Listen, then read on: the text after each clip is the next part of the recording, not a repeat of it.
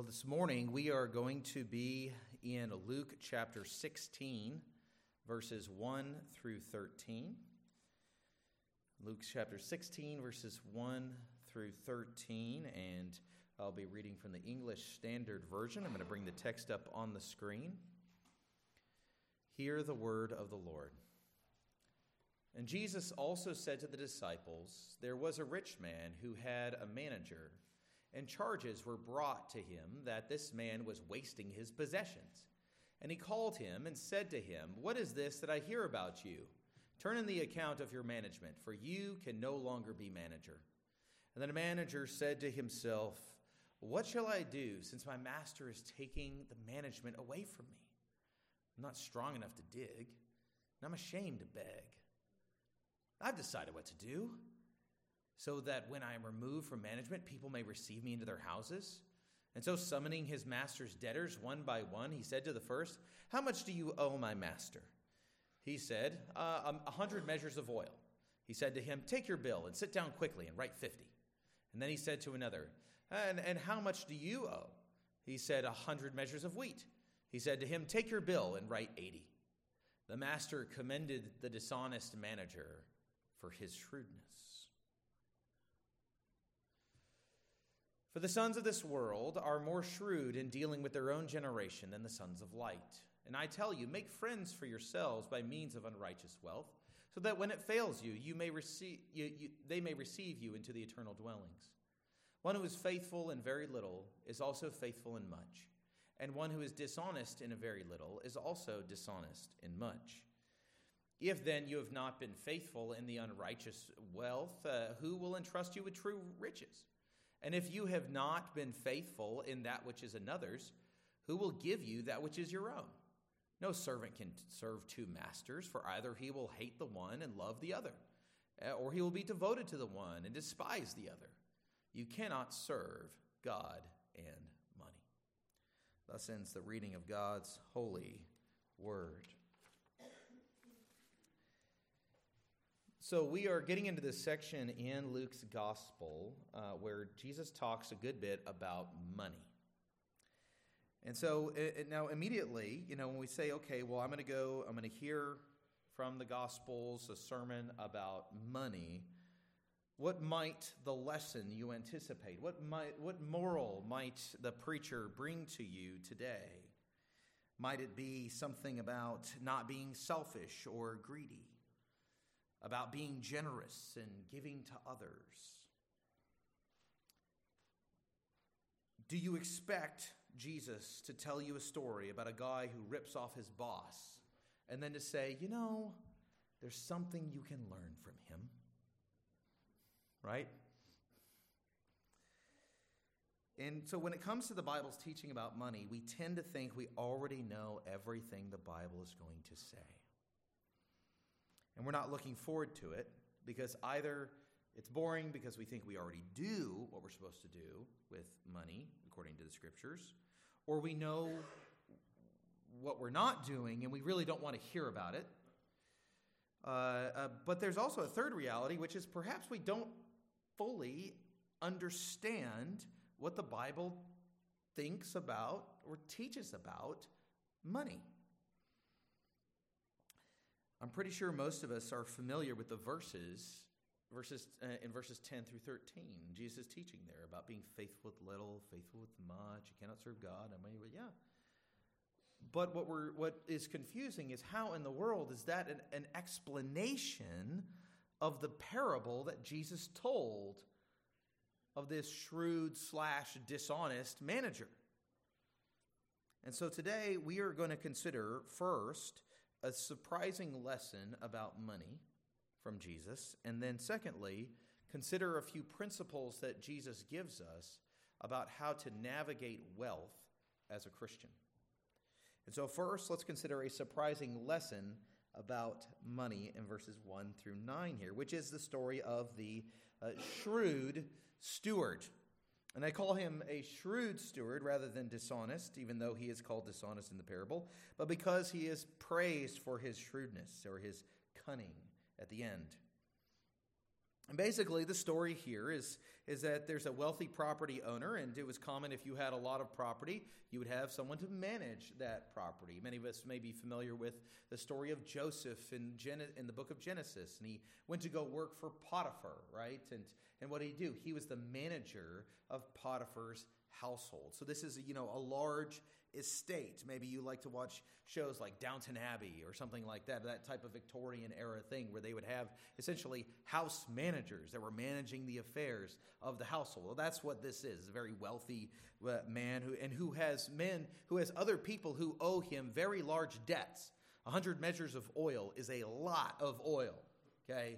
And so it is a lot, and so and that means that the debtors are probably themselves fairly well to do. So this is a guy who loans money to rich people, right? That's kind of basically how this works. And so now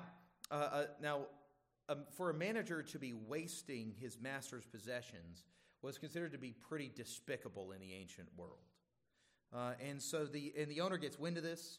And so he notifies the manager that he is summarily fired, and he needs to get the spreadsheets in order, get the profit and loss, give me the P&Ls here, and I need to see how you work. I need to see the books. Get those in line before you leave, and don't let the door hit you on the way out. And so the manager takes stock of himself and has a moment of honesty as he confesses that he's too weak for physical labor and too proud to beg from his friends and family, or even worse, on the street. And so then in a moment of inspiration, he says, as the Greek kind of actually communicates, is more kind of a aha, eureka, I've got it. I came up with the answer to my problems. And so he begins to call in his master's debtors one by one and have them. Essentially, he does it one by one, so, to preserve the secrecy of what he's about to do. And he has them reduce their debts, one by half, one by 20%, essentially. And and these debts were large. He's essentially saving these folks thousands of dollars in contemporary terms.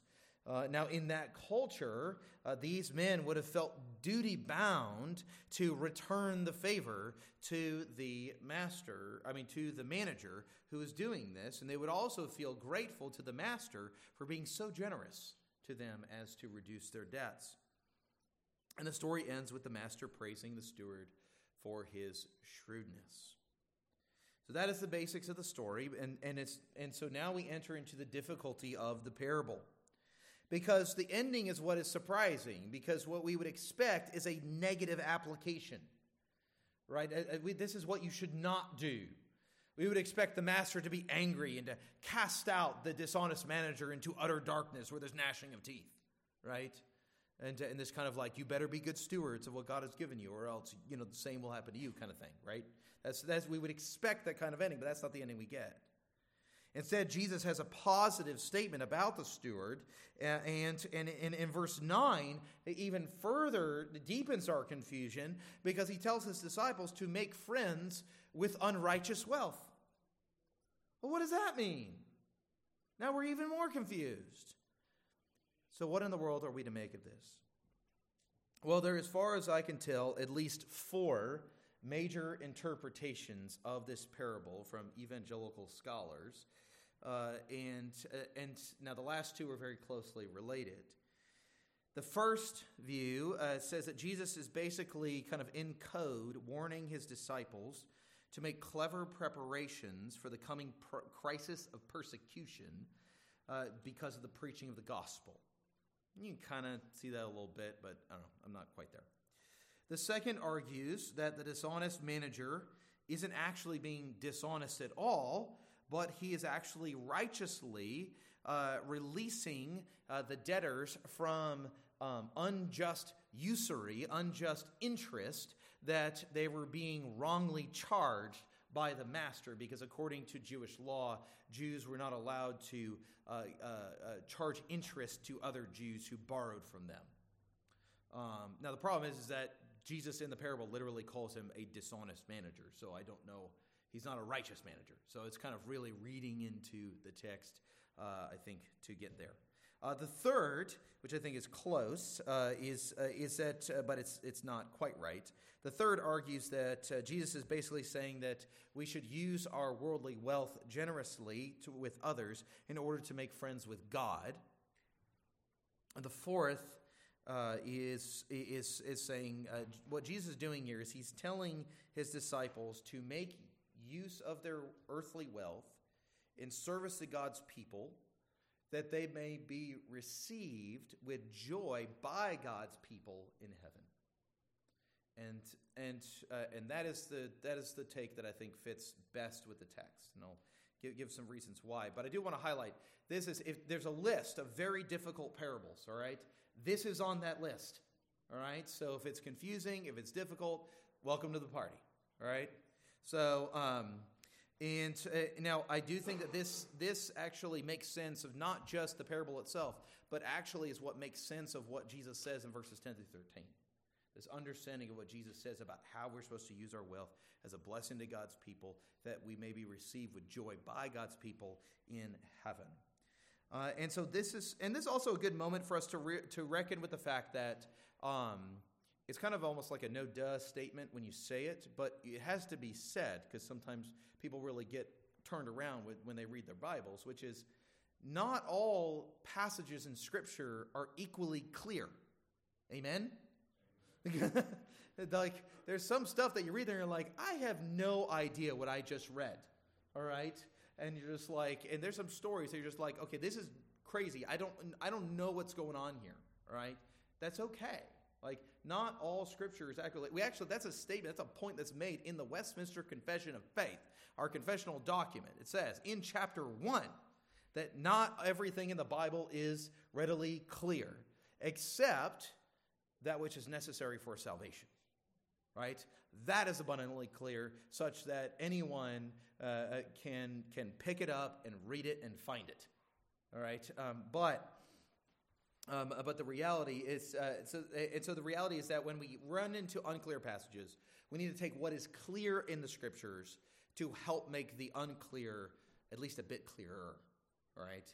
And so if we're using that process, then this is called the analogy of faith, where Scripture interprets Scripture. And I'm not going to go through all the different Scriptures.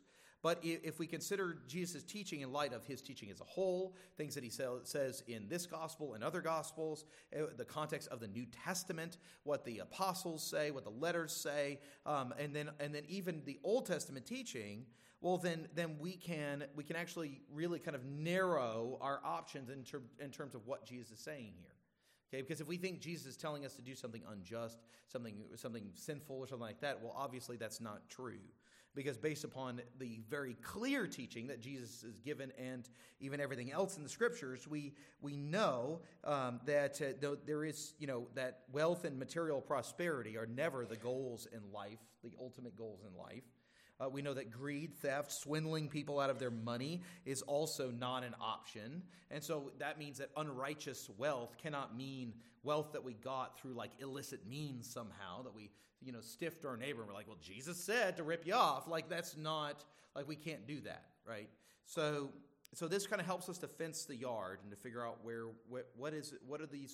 of these interpretations best fits. And and this brings us to the meaning of this parable. So first, we need to just be clear. What is it that the master praised the steward or the manager for? Well, he praised him for his shrewdness. He praised him for his ingenuity, not his integrity. Right? The praise of the steward here is not meant to apply to his dishonest management practices, how he cost his master a bunch of money in order to save his own skin. It was just a clever move.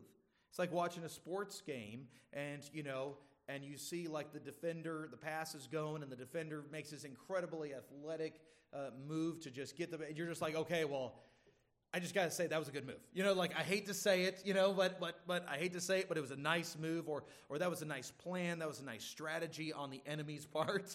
On the opposite side, you're just like, I got to give respect where respect is due. That's what he's saying here.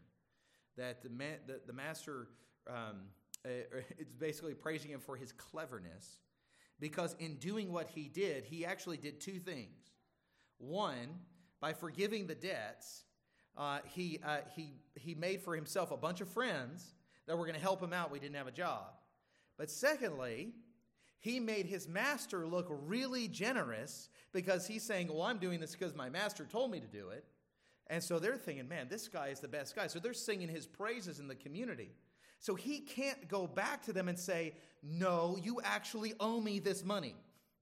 He will look really bad. And so because of his, in order to maintain his honor and his reputation, his now elevated reputation, he has to actually keep it as the dishonest manager left it. So he's just like, nice move.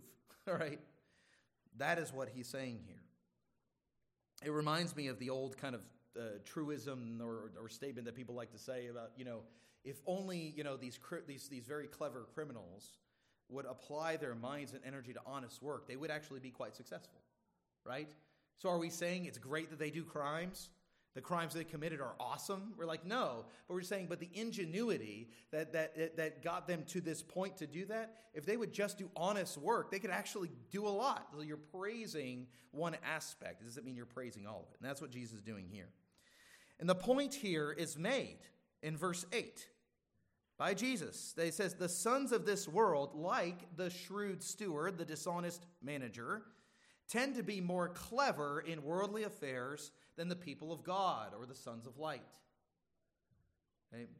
And so when Jesus talks about the unrighteous wealth in verse 9, basically we need to understand it simply as secular wealth. Money, property, capital, the stuff that any of us could whether believer or unbeliever, can exchange goods and services for. He doesn't, and so Jesus assumes, also we should notice here, he assumes in saying what he does in verse 9, that this unrighteous wealth is only temporary. It will fail you. Right? And so he says, so rather than just storing up something that's going to fail you in the end, Jesus encourages us to make clever use of it now to bless others, to make friends with others, especially with the people of God. And I say people of God because who else is going to welcome us into eternal dwellings except God's people? So how does that work? Practically speaking, what are we talking about here? Well, for one thing, today, we're talking about supporting missions. We're talking about, like we just did, giving, right? We give to the church and we give to missions, and so when you're giving to the church, you are supporting ministry in the life, in not only for your own life, but also for the benefit of your brothers and sisters in Christ that are around you and others who are not here yet. When we give to missions, I mean, how many people have already been or might be helped through our support of missions who have we're taking money when we give to the missions, right? That monthly amount that you're giving, you're saying we're going to take this money, because money is a zero-sum game in the sense that if I give money to missions, I can't take that money and spend it somewhere else, right? I'm giving up something for something else. And so we take this money that we could have spent on this thing or that thing or whatever it is, and we give it to missions. And that goes to the support of the work of the missionaries who are bringing people to faith, who are building up the church in Central Asia, in Leeds, in the United Kingdom, at Pitt University, or through the distribution of the Arabic Study Bible, Bassam Shadid. And so how many brothers and sisters in Christ might we meet one day who were brought to faith through those ministries?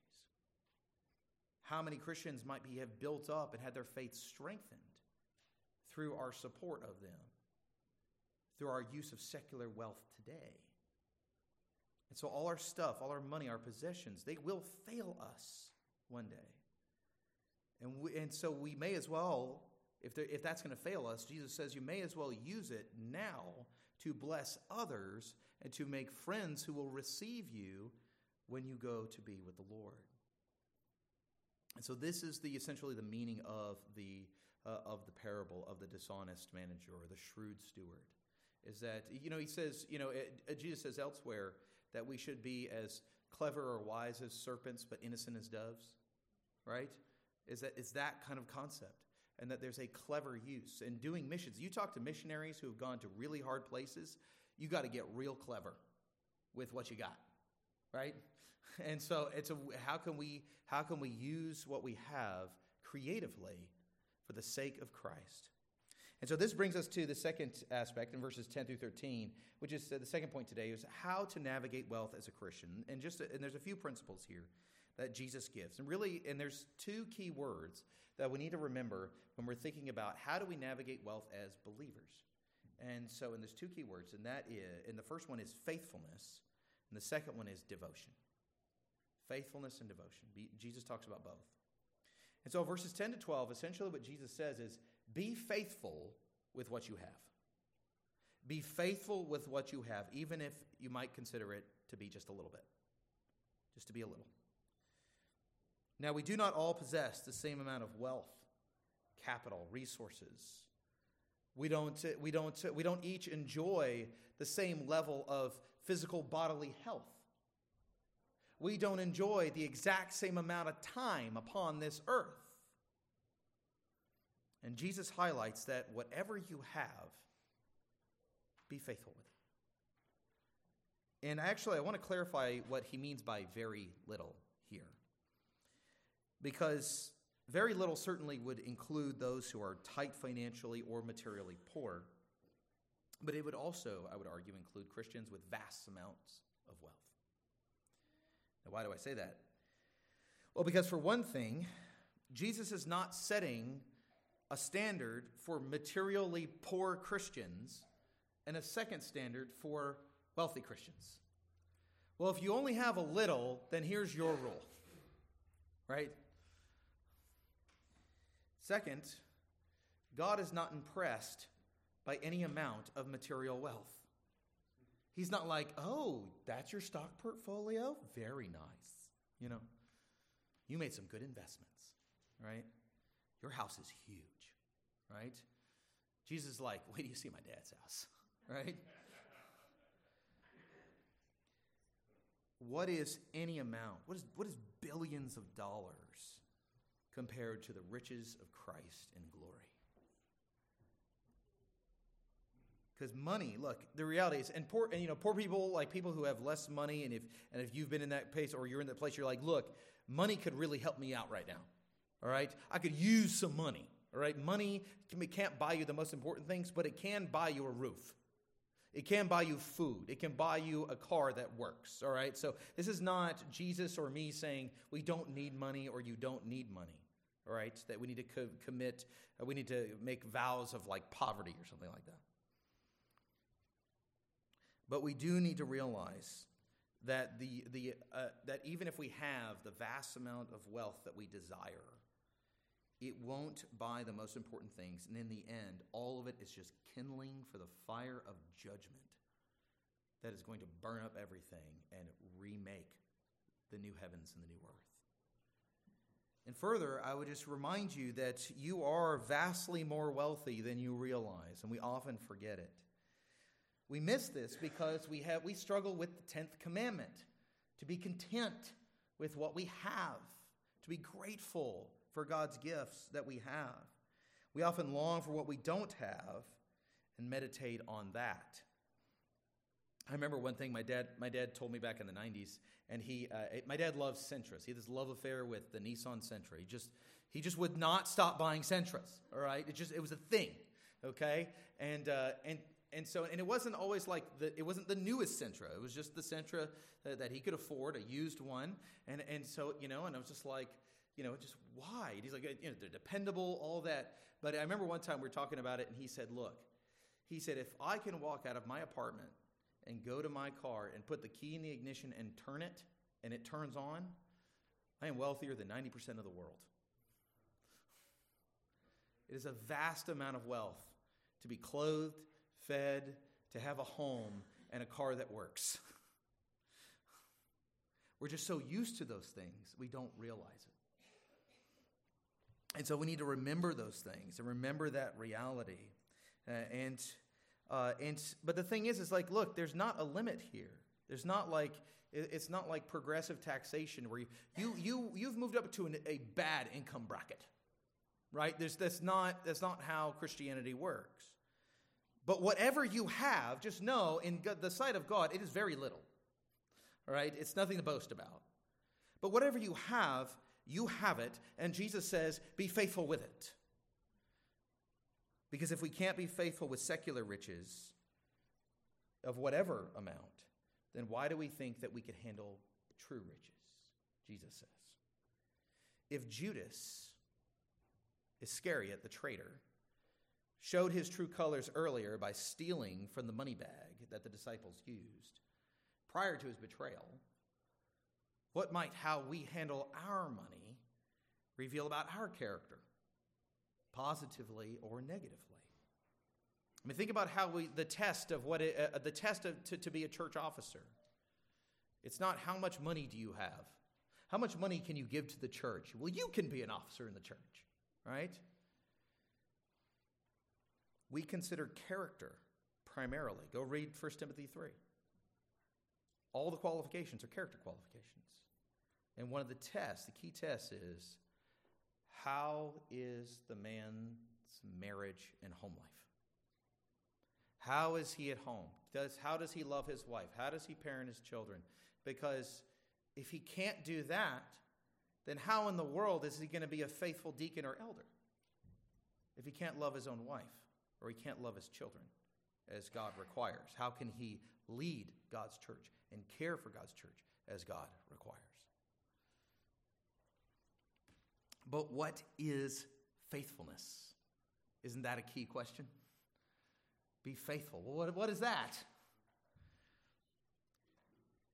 Well, first, faithfulness requires us acknowledging the limitations of wealth in this world to help break that natural kind of stranglehold that we want to put on it, the tight grip, that grip. Because look, I'll tell you, and I think I've talked about this before, like it was much easier when I was in my 20s and broke to say I didn't care about money. That I didn't care about houses, that I didn't care about all this stuff, right? Now I have a house, I have some savings, right? And now I'm kind of like, I kind of care about my house. I kind of care about this thing, and I got to fix this thing, got to upgrade this thing, and we got, and the lists are equally as long and all this stuff and all these things. And so as I've gotten older and I've gotten more things and I spend more money, well, honestly, that grip starts to come in and starts to get a little tighter around my stuff. And so, and you start thinking about that parable that Jesus tells of the soils, about how the seed comes up and it gets choked out by the cares of the world. All right? We have to be careful that our love for Christ does not get choked out by our love for money. Because we need to know to our very core. Faithfulness means that we know to our very core that all the money in our bank account and all that we have, all that we desire in this world will ultimately fail us. That we cannot lean our happiness, our eternal joy upon those things. And then to make use of what God has given to us. To enjoy the gifts that God gives us. To enjoy our home, our vacation, our car. To enjoy these meals. To enjoy fellowship together. Like to enjoy those things. Every gift from his hand deserves his thanks, and he wants us to enjoy them. But also to use what we have to invest in eternal things and to invest in the people of God. But ultimately, we can only truly answer this question of faithfulness by going to the second aspect, which is that Jesus tells us not only to be faithful with what we have, but also to be ultimately to be devoted to God, not money, in verse 13. One of the key problems with the prosperity gospel is that it treats God as a means to gain wealth. Is Jesus? But I want to push back against Jesus here, okay? Just for a moment. But is Jesus correct that we can't serve two masters?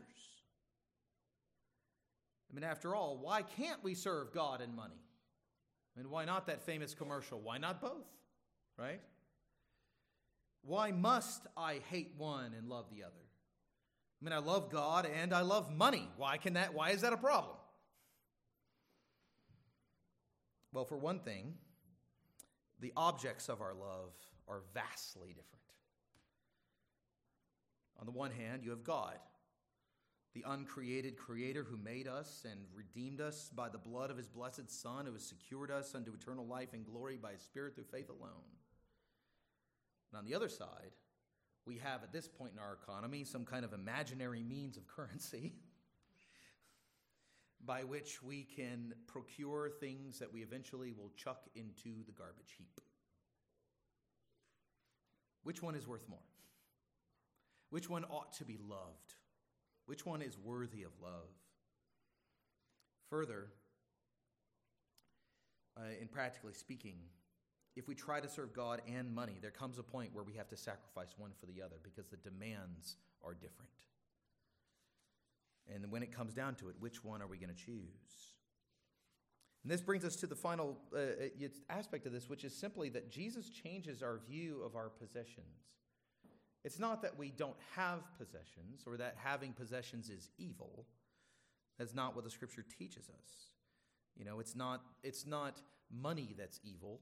It's the love of money that brings all kinds of greed and ugliness out of our hearts. But the question is, why are we talking about all this? Well, I want you to think about, we keep talking about these meetings we're about to have. We got the missions meeting, we have this church planning meeting. So we're having a missions meeting this afternoon. We're going to be focusing on the money that we are committing as a church to give to our missionaries for the rest of the calendar year.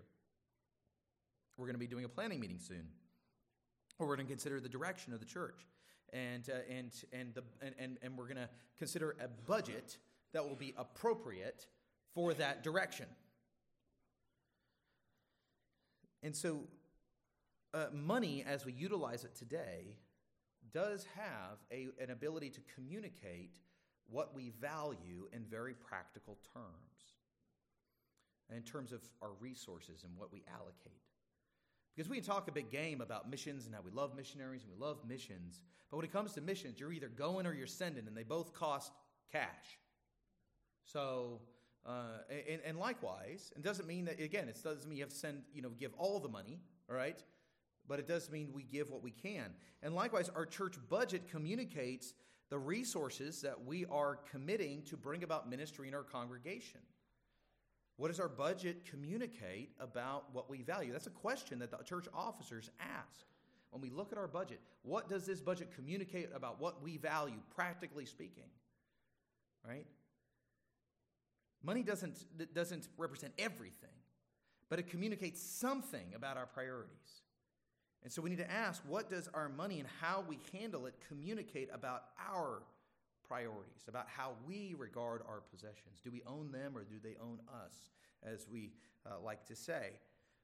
And we have to remember, and this is important to know, Christ did not die for the American dream of a middle-class lifestyle. We have to remember that. Christ didn't die, neither did Christ die to make you feel guilty for buying a car. Christ's death and resurrection has freed us from slavery to money and possessions.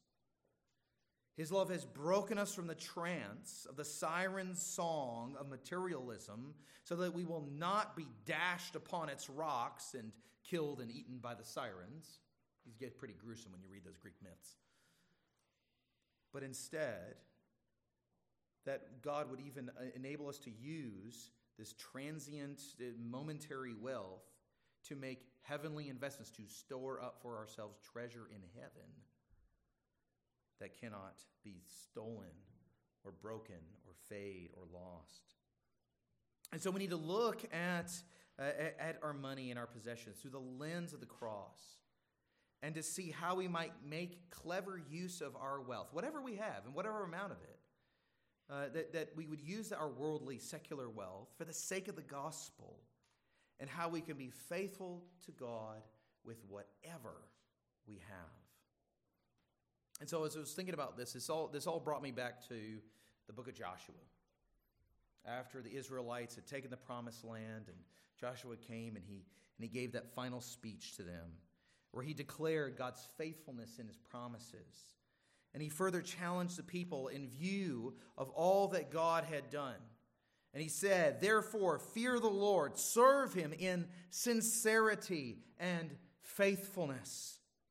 Put away the gods that your fathers served beyond the river in Egypt, and serve the Lord. And if it is evil in your eyes to serve the Lord, then choose this day whom you will serve, whether the gods your fathers served in the region or beyond the river, or the gods of the Amorites in whose land you dwell. But as for me and my house, we will serve the Lord. And look, some of us today, we need to look back at we may have inherited some family gods that say you got to have this level of wealth. You got to have this level of success. This is what is required. There's some people that come out of poverty and they're obsessed with having as much money and as much security as they can have because they didn't have it when they were younger.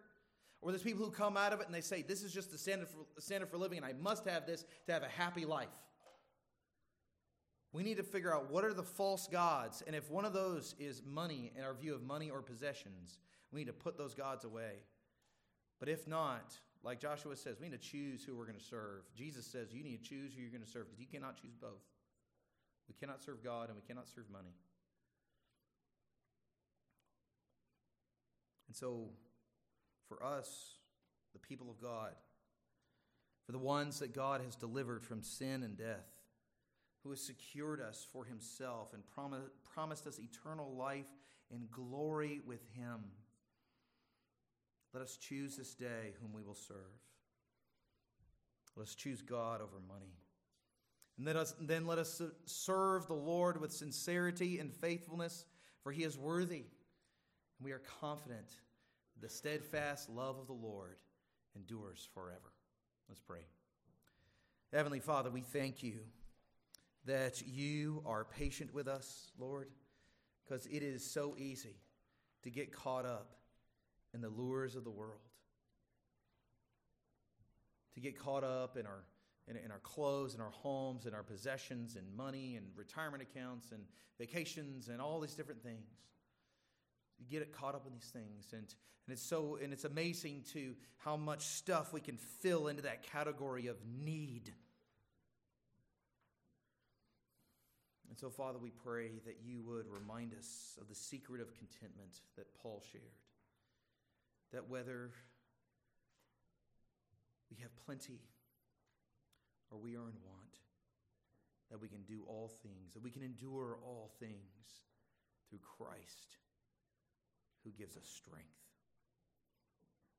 And so, Father, we pray that we would learn contentment with what you have, that we would indeed seek to advance our own prosperity and the prosperity of our neighbor, but that we would take that material prosperity as well and we would use it and we would cleverly put it to work for the sake of your name, for the glory of your grace and gospel, that we would invest in the work of the church and the work of missions, Father, that we would give you thanks for every gift, every momentary gift, every morsel of food that we enjoy, every birthday party, every new piece of clothing, every vehicle, everything we enjoy. May we give thanks to you, and that even as we seek ways to utilize what you have given to us and leverage it for the sake of the kingdom and the spread of the gospel. Oh, Father, we pray that you would free us from guilt and from just running away from you because of our guilt over these things. Or may we not play those games or do those things, but rather, Lord, may we honor you. May we repent of ways that we have made worldly possessions our idol. May we put them away, and may we submit all that we have and all that we are to you. For we are yours. We are called by your name, and we will be with you forever. And we pray this in Jesus' name. Amen.